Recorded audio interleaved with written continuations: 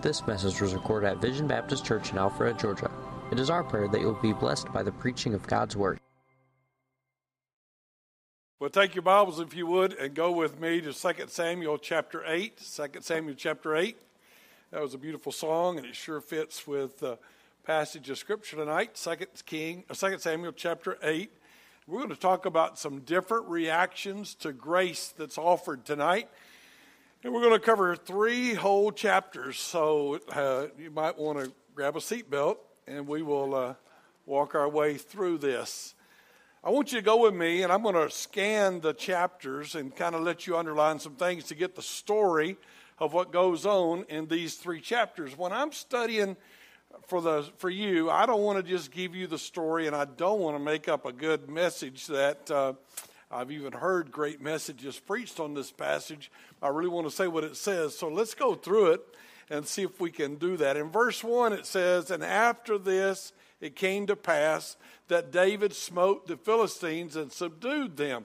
And so this chapter 8 is about how he kind of gets his kingdom established and how he gets his kingdom set up on the inside God's will. God's working in his life and great things are happening.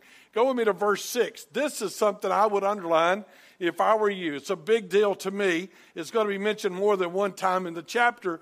David put garrisons in Syria of Damascus, and the Syrians became servants to David and brought gifts. This is what I'd underline. The Lord preserved David whithersoever he went. Everywhere David goes, God is going with him. God is working in his life. God's taking care of him. And by the way, you have that same promise. As you serve God and walk in his word, and walk in his will, and walk in his way, God's watching over you and God's taking care of you. That ought to be enough to make you excited tonight. Then go down to verse 11 if you would.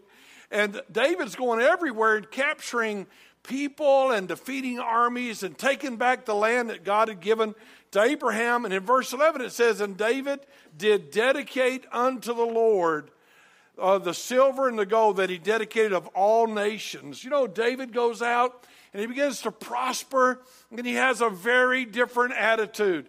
His attitude is, God's blessing me, I'm giving it to God. God's blessing me, I'm going to honor him. This is just a subline, a small little message here, but how do you handle God's blessings? Did you know that most Christians, the more money they make, the less percentage they give? The smaller giver, the guy who makes $100, he's more than willing to give God a tithe and 10%, maybe give him something more. And as he makes more money, he gives less. But David here is being blessed big time, and he's dedicating it all to God. And before the story's over, he is going to raise literally millions of dollars to build the temple. I ought to learn to be more like that. Go to verse 14. In verse 14, just underline again the last part of the verse, and it says, "The Lord preserved David whithersoever he went." I love that. 2 times, 1 chapter, God's taking care of David, his man. And he's ruling over all of Israel in verse 15. And so he's got his kingdom set up, and everything's going good. He's put some people into leadership positions. We'll look at that in just a second. So in chapter 9, he realizes, I am here now, and I ran from Saul for years, and I was hiding in caves, and now I've got my position. And he starts to think, I wish I could do something for Jonathan. He was my buddy. Now, most kings are going to kill everybody in the old king's family to make sure they can't take over. But look at chapter 9 and verse 1. "And David said, Is there yet any that is left of the house of Saul, that I may show him kindness for Jonathan's sake?" So you're about to go into one of the most famous stories in the Old Testament, Mephibosheth. And David wants to show him kindness. And Ziba says to him in verse 3, Jonathan does have a son, and he's a cripple. He is lame on his feet. And in verse 5, David sends to Lodabar, a place where everybody's poor, in verse 4, and he sends and he fetches him, and he brings him to him, and gets introduced to him in verse 6. And then David says to him in verse 7, "Don't be afraid, fear not, I will surely show thee kindness for Jonathan thy father's sake, and I will restore you your dad and your granddad's land. You got to think of what old Mephibosheth's thinking when he gets called to come. It's like, oh no, he found me. He's going to kill me. My life's over. I'm in big trouble. But instead of that, he comes in and David promises him, I'm going to be good to you. In verse 8, he bows down. And truthfully, he's probably just saying what anybody would say to a king, but it's a pretty good picture of what I ought to say to my king. He said, what is thou servant that thou shouldest look upon such a dead dog as I am? Hey, I'm a nobody. I can't believe you think about me, David, and I'm sure glad that you will do that. And so David sets up Ziba to work for Mephibosheth, to till his land in verse 10 and to bring all the stuff to him and to take care of him. So Mephibosheth received the grace. We'll look at that in just a minute. In chapter 10, David moves on to another guy.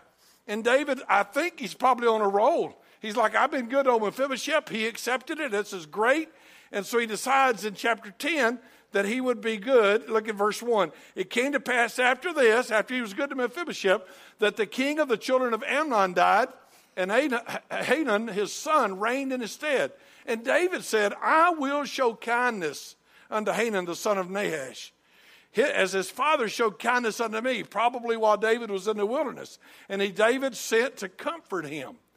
But when David's guys got over there, David's guys go and speak to the other guys, and they say, hey, David wants to be good to you. He wants to know what he could do for you. He wants to be a blessing to you. You know, he liked your dad, and your dad was good to him, and he wants to be a blessing. But in verse 3, the princes of the children said, David, to Hanun, do you think that David does honor your father? Do you think David really sent people here to comfort you? Don't you know David sent his servants here to search the city, to spy out the city, and to overthrow it? So David's really here sending these men to be spies. And in just a little while, he'll send an army when he figures out how, and he will destroy us. So Hanun and his group got together, and they said, we got to embarrass these guys. We're going to let David know we don't appreciate this one bit. And so in verse 4, they shaved off half of their beards, and they cut off their garments to the middle of their rear end and sent them away. Now you got to understand, these guys had real beards, not the kind of beard that Trent has, not the kind of beard. It's more like David Maddox. If y'all know him, he comes to church on Sunday morning. It's like woolly booger. It's like, don't trim it. Don't just let her go, buddy. And every so often his wife, about once a year, he does a little trim job. Well, these beards are very long and they're very bushy. They don't cut the sides. I'll show you that in the Bible in a minute. And so to embarrass them, they shave half their face and leave the rest of the beard there. And then they cut their clothes off and send them out with their rear showing. Humiliating, embarrassing. And as soon as they did that, the guys send word to David in verse 5, and David said they're very embarrassed. And he told him, he said, well, y'all stay in Jericho till your beards are grown back out. I don't know how long they're going to be there. What, a year? Got to get a beard all the way back out to woolly booger stage? But they stay. And the children of Ammon saw that they stank. They knew now David is mad. And so they hire some soldiers to fight with them. They hire the Syrians, and they get of the Syrians of Zobah, and they hire these guys to fight with them. And David heard it, and he sends Joab, his general, with the whole army to go and fight. And they go and fight against the Syrians, and they're going to win. I love what it says in verse 12. Go underline verse 12. In verse 12, he says, be of good courage, and let us play the men for our people. Hey guys, we're going to war. Everybody man up and just get out here and act like things are going to go good. Let's risk our lives. Let's take a chance for our people and let's fight. And then he said, and God will do whatever seems good to him. I could preach forever on that one verse for a missionary. I could preach for, in fact, I used to preach forever on it. I'm not sure if it's as applicable as I like to make it, but do you realize this? These guys are going out to war. They don't know if they're going to win or if they're not going to win, but they know this. I'm going to go out encouraged. I'm going to go out and I'm going to do the best I can. I'm going to try to accomplish something great, and I'll just leave the rest of it in the hands of God, and we'll see what happens. And they win the battle, and they come to tell David, and then they come to attack David, and before the end of the chapter, David will slaughter them, and they will all be his servants. Interesting thing. 3 chapters, 3 things happen. 1, David sets up his kingdom. We'll look at that. He gets everything under control, and he's trying to do the good stuff. And so then he goes to Mephibosheth, and he said, hey, Mephibosheth, I want to help you. I want to be a blessing to you. I want to be kind to you. And Mephibosheth says, thank you so much, and comes in. He lives at his table. He eats at his table. All of his dad's stuff is returned to him. He is blessed beyond measure. He should be dead, but he is alive, and he's given a chance. Next chapter, David says, well, that worked good. I'll go be a nice guy to somebody else. And he goes try to be a nice guy to him. And that guy said, you can drop dead. I don't appreciate you coming over here. And war will ensue. I'll tell you this before we go through the passage of Scripture now, because we're going to go back through it and kind of look at it and think about it a second. But can you imagine this? The God of heaven offered grace. The God of heaven offered goodness and kindness. And we accepted it. Most of us in this room said, man, I don't deserve this. I'm like a dead dog. I ought to go to hell. I can't believe God would save me. I have sinned against the holy God, and he has shown mercy and kindness to me. And he saved me when I didn't deserve it. I love him, and I praise him. But there are other people, kind of like the next guy, that when God offers them salvation and when God offers them the grace and God offers them this, they're like, I don't like you, I don't want you, I hate you, get out of here. And before the story's over, they too will be serving, bowing the knee and acknowledging that he is king and he is God. Father, I pray that you would help these truths to sink into our hearts tonight. And I pray that you'd help us to understand your sweetness and your kindness and your grace. But I also pray you'd help us understand how you judge rebellion and how you judge us when we stand against you and how we must accept you as our king and you as our ruler and follow you and honor you with our lives. I'll give you praise for it all. In Jesus' name, amen. First thing, David goes to war to get back the land God promised Abraham. I'm going to take a lot of time in chapter 8, but I want you to understand something. Did you know Israel's going to get their land back? Did you know that all through the Bible, the story keeps being told? And so you should kind of catch on to this. We're in Samuel. In the book of Genesis, God says, I'm going to make you a great nation. I'm going to bless you. I'm going to do great things with you. Hey, you're going to have children like the sand on the seashore, like the stars in the sky. I've got big plans for you and your family. And Abraham, you're going to bless the world. And those who pick on you and those who curse you, I'm going to curse him. And those that bless you, I'm going to bless them. And he gave him this land. And then he sends them out, and the nation starts to grow. And Abraham only has one son that counts for the story, Isaac. And then Isaac has his 2 boys, Jacob and Esau. And Jacob becomes the leader, and Jacob has his 12 sons, and they become the people that make the tribe. And God repeats the promise. And the time you get to Exodus, Leviticus, Numbers, and Deuteronomy, God's laying out all the things he's going to do with these Jewish people. And I know in 2016, we're like, I don't know that God has that big a plan for Israel, but you can't read the Bible without seeing he had a big plan, and he has a big plan, and he keeps on doing big stuff for them. And then in Joshua, they take over all this land that God had given them, and they get the country, and they possess the country. And then God's raising up kings. He has the judges, and he brings in Saul, and now David's there. And interesting, in David, in chapter 8, you're like, well, what in the world? Why does God tell us about so many wars? Why does it come up here that he's going over and he's beating up these people and he's beating up those people and he's beating up those people? But if you study it out, you'd find out that he's just taken over all the land, and even goes a little bit further than what God said today, what God had told Abraham that they were going to have. So in verse 1, after this it came to pass that David smote the Philistines. He fought all the old enemies of God's people, and he won Israel's land back. He fought all the old enemies of Israel and won Israel's land back. Before I leave that thought so I can move on, you do know you're in the Minor Prophets. You remember Obadiah? You remember what Obadiah said? 5 times in 2 verses, you will possess your land. You will possess your land. You will possess your land. So it's a Bible truth if you're a Bible believer and you're going to take care of what it says. It's interesting that God takes care of David no matter where he goes. That's in verse 6 and in verse 14. We looked at that just a second ago. It's interesting that as God took care of David, David took care of God. It's interesting, as God took care of David, David recognized, I win, I fight, God blesses me, God protects me, and I recognize that, and he dedicates it all. Verse 11, he dedicates it to the Lord. Look at it. The Bible says in 2 Samuel chapter 8 and verse 11, which also King David did dedicate unto the Lord with the silver and the gold he had dedicated of all nations which he had subdued. He gave to the Lord. Before I move on, I really wish you'd realize this. Do you know who's blessing you? Do you know who's giving you the air you breathe? You know who's giving you the victories you're enjoying? You know who's giving you the success you're enjoying? You know who's giving you the health you have? You should recognize that the great God of heaven is protecting you too. And if you do recognize that, you should become a giver. And giving starts with tithing, and you start saying, man, I'm going to bless God because God's blessed me. I'm going to give to God, and God's blessed me. David's battles earned him a reputation. Look at 2 Samuel chapter 8 and verse 13. And David got him a name. David got him a name when he returned from smiting of the Syrians in the Valley of Salt, being 18,000 men. So, first thing I want you to look at is a theme throughout the Bible. Israel is getting her land back.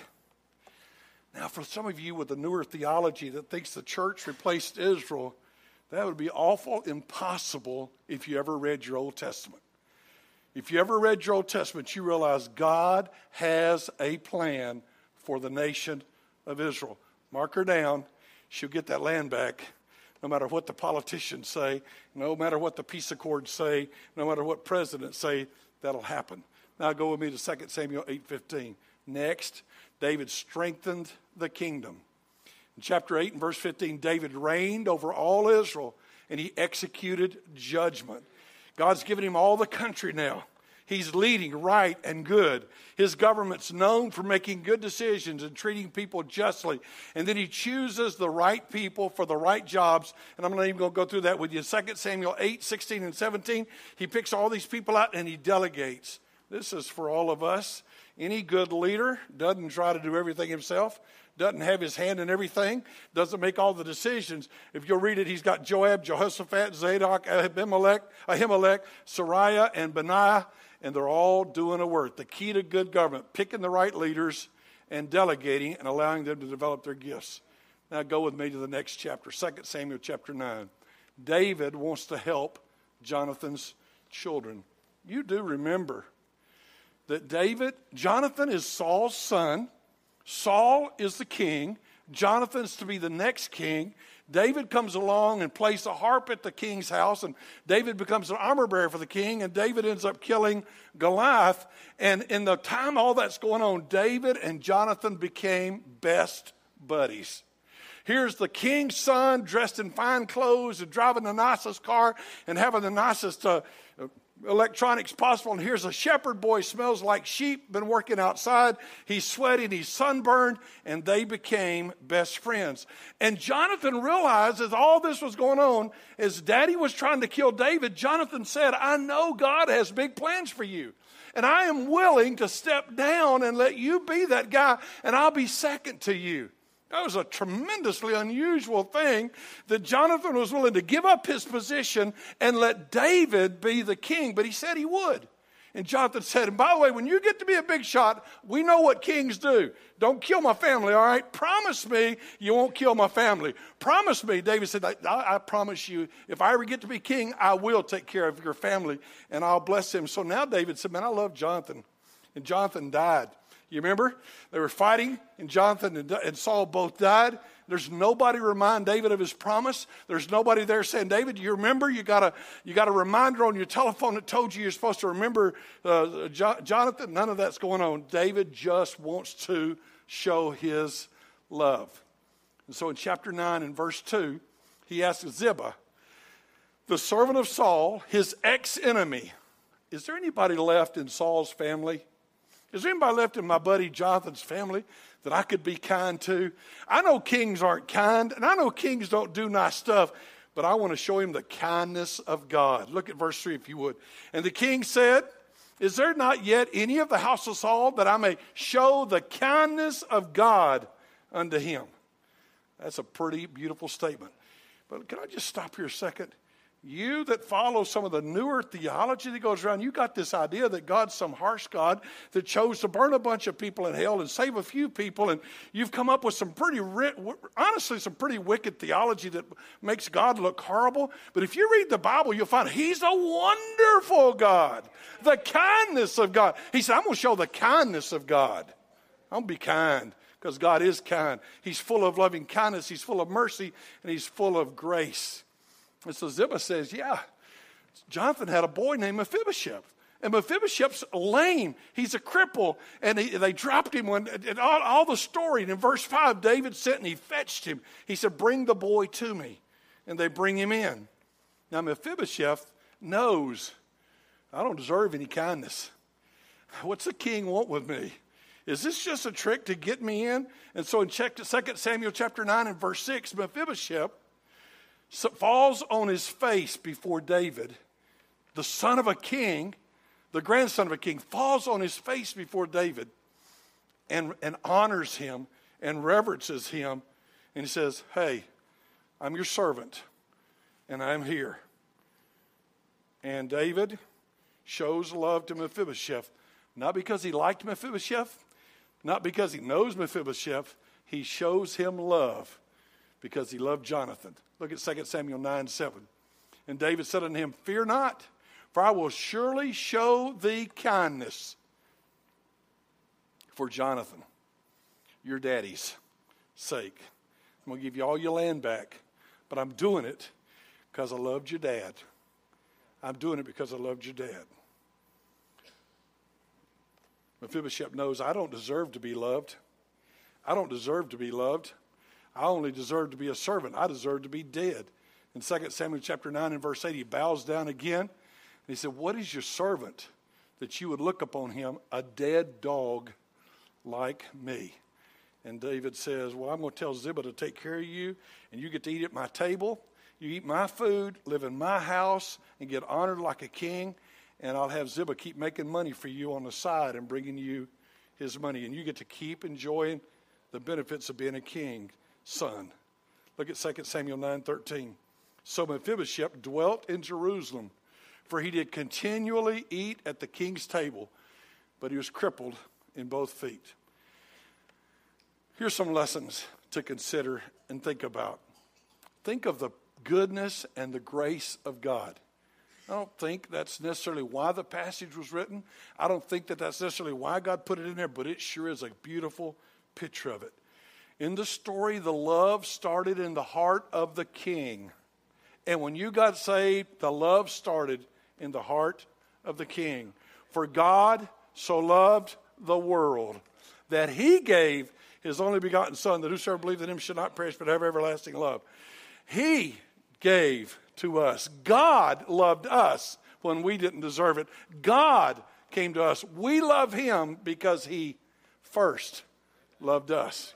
His love for Mephibosheth was actually not even based on Mephibosheth. It was based on another. It was based on Jonathan that he loved.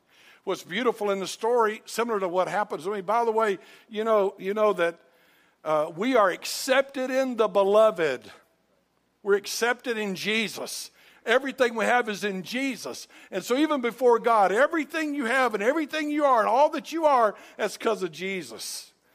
Mephibosheth could be back in his back room watching TV, checking out surfing on the cable channels there in his room, but he'd have to be thinking, I didn't get this because David knew me. I didn't get this because David loved me. I got this because David loved my daddy. He pardoned him, forgave him all of his sins, forgave him all the stuff. He should have killed him, but he didn't. And he brought him to live with him in the palace and to eat at his table. And he met all of his needs. Now, the one thing that kind of messes up the story is he was still lame. And when you and I get to the table of the king, we won't be crippled. Say amen. He's going to fix you and prepare you. 1 Corinthians chapter 15, he's going to change your body. Here's another thing I think you ought to notice. Notice the attitude that we ought to have when we know we got grace. I think old Mephibosheth shows that. He called himself a dead dog. He was humbling himself and saying, I don't deserve this. None of us should ever think we deserve God's salvation. Every one of us should be able to sing Amazing Grace from our hearts and say, I can't believe he loved me. I can't believe he saved me. I can't believe he died for me. He is wonderful. Another thing old Mephibosheth said is, I'm a servant. I'm just here to serve you. I am your servant. And he enjoyed the goodness of the king. Let me give you another one I think of when I read the story. How do I treat my friends? Is this story pretty?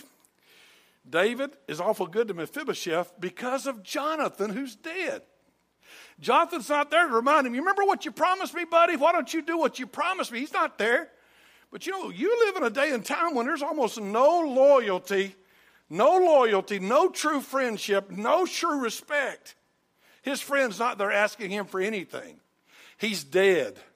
But David loved Jonathan, and David made Jonathan a promise. How quickly do I get offended and walk away from my friends? That's probably destroying more churches everywhere. Church members, they get mad. It hadn't happened here, praise God, but church members can get mad and feelings hurt and people walk away. How has that affected me even in a church? Because I didn't understand how to be a friend. David was a friend.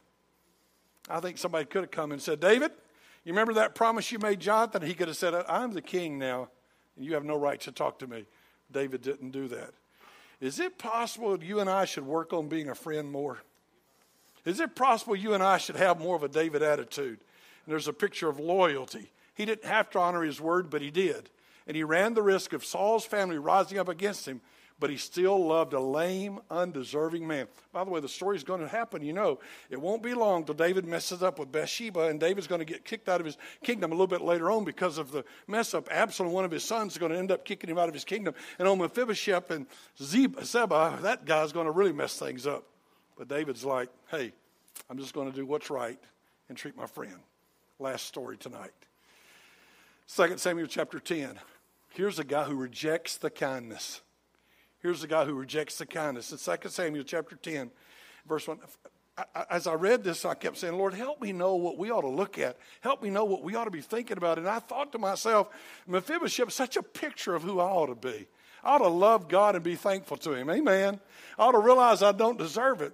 But the very next thing, it's like in the very next chapter, if you look at it, 2 Samuel 10:1, it says, and it came to pass after this. So after that all got through happening, and David saw, man, it was sweet. And old Mephibosheth was sitting at his table, and David sitting there at the table realizing, I loved a guy I shouldn't have loved. I loved an enemy. I brought him into my table. I'm a good guy. I'm doing the right thing. And so then he offers kindness to this other guy, Hanun, in chapter 10 and verse 1. Chapter 10 and verse 2, he said, I will show kindness unto Hanun, the son of Nahash. His father was nice to me, and I'm going to comfort him. David is going to try to take care of a man. They're natural enemies because they're the sons of Lot. So they don't really get along with Israel. So there's a natural animosity going on there. But old David says, you know what? He was good to me when I was running from Saul, and I'm going to be good back to him. But when he went to be good, the young men and the staff that worked with David, they said, this is just a ruse. He's just trying to take advantage of us. He's just trying to spy out our city. He's just trying to figure out how to fight us, which is a common story in the Old Testament. You remember, as we're going to get the Boam brothers coming up later on in the Bible, and you know what's going to happen? They're going to say, Solomon, he had a lot of taxes. And the old men are going to say, lower the taxes. And he's going to say, what are you young guys thinking? The young guy's going to say, no, let's double the taxes. Let's just tell him, bless God, we'll take advantage of these people. And the kingdom split. So now, David's guys are there. They see the offer of kindness, and they react poorly. It could be a young king thinking of his advisors. It could be a picture of how people reject Jesus and try to imagine him as having ulterior motives. All of my life, I've been sharing the gospel with people. Good news. And I can tell people, God loves you. He wants to save you. He wants to give you a new life. And people look at me like, that's crazy. God's just trying to get me to do a bunch of junk. He's just trying to get me to follow rules. He's just trying to rob me and take away my good life. If I ever get to be a Christian, I'll give up living. That's basically their attitude. That's kind of what's going on here. Yeah. We know what David's really trying to do. He's not trying to be good to you. He's trying to ruin you. That's what you may run into when you go out sharing the gospel. So they insulted David and his men. and they shaved their beards and cut off their clothing to the rear end. 2 Samuel chapter 10, verse 4, shaved off, cut to the rear end. And the guys were really embarrassed. In verse 5, these are warriors. These are ambassadors. These are men sent from the king with good news and good tidings and good words. And they embarrassed them. You know, you can get over the clothes getting cut off at the rear, but these guys, their beards are a big deal to them. Their beards are a really big deal. Robert's shaking his head. Their beards are a really big deal. In Leviticus chapter 19 and verse 27, they were told, don't mar the corners of your beard. So they didn't shave even the corners. No trimmers allowed. No trimmers allowed. Leviticus chapter 21 and verse 5, they shall not make baldness upon their head, neither shall they shave off the corner of their beard. And they're not to make any cuttings in their flesh. So these guys got beards. And can you imagine if your beard was all the beard you'd ever had? There's some woolly booger men in this church. And some of your beard would probably be nearly to your waist. And all of a sudden they're in that city and their beard gets cut off and they can't go home because their beard's cut off and they're embarrassed. And these guys realize we have made a mistake. And so they get ready to defend themselves. In verse 6, they hire soldiers. They go into defense mode, trying to explain themselves, trying to defend themselves. They make one mistake, and they're never willing to see what they've done and ask for forgiveness. Even if they had just said, we were really dumb to do this, David. Please have mercy on us. Maybe it would have been different, but they didn't do that. After they shaved their beards, after they cut their clothes off, they hired another army. Isn't that how people do that reject Jesus? Isn't that how you do when you know you're wrong and God's dealing with you and convicting you, and all of a sudden instead of admitting it, you come up with 100 reasons, more reasons than 7 wise men could ever give an answer to. That's kind of what our pride does. It makes us refuse to see our problem and to continue down the same path to destruction. So David declares war in chapters 10 and verse 7, and he sends Joab and the mighty men. He sends the army. And they go and they fight, and they end up destroying them. Chapter 10 and verse 12, I again remind you. Joab says, guys, I don't know how the war's going to go. And this is a lot harder war than probably any of us could ever imagine, because these guys are going to be fighting with swords and knives and spears and really close combat fighting. And he said, just go play the men. Just go be of good courage, and let's see what God will do. That's the way all of us need to live and serve. Can I say to every one of you missionaries real quickly, you know where you're going? I don't know if you're going to have any souls saved or not. I don't know if you're going to get a church going or not. I don't know if God's going to let bad stuff happen to you or not. That's not your end of the equation. You just get encouraged and excited and go do something for God.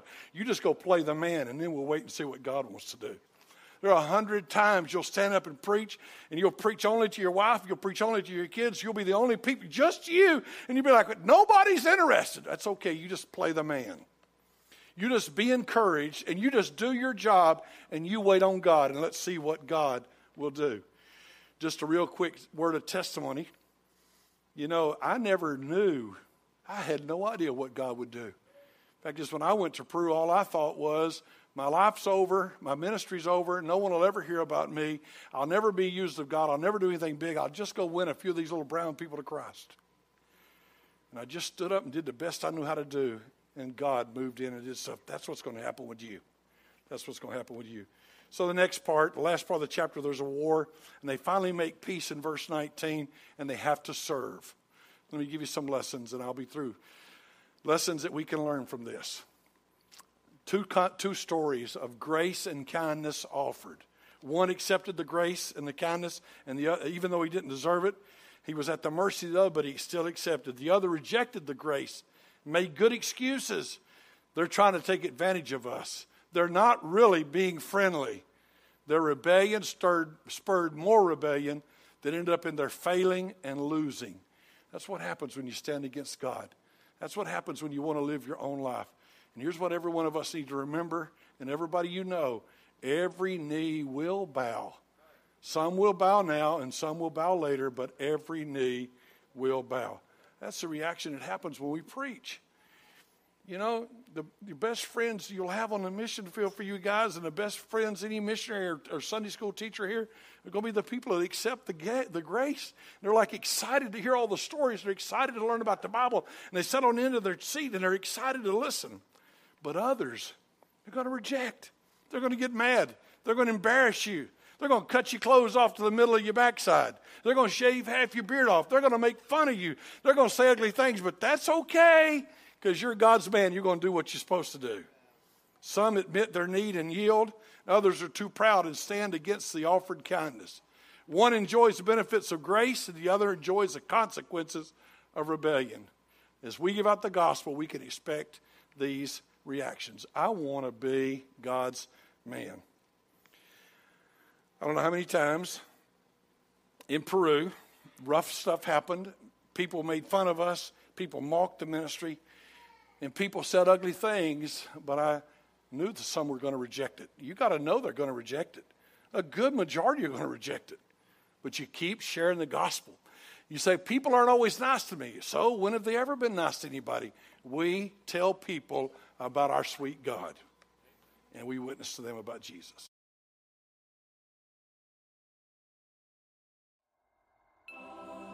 This message was recorded at Vision Baptist Church in Alpharetta, Georgia. For more information, log on to www.visionbaptist.com, where you can find our service times, location, contact information, and more audio and video recordings.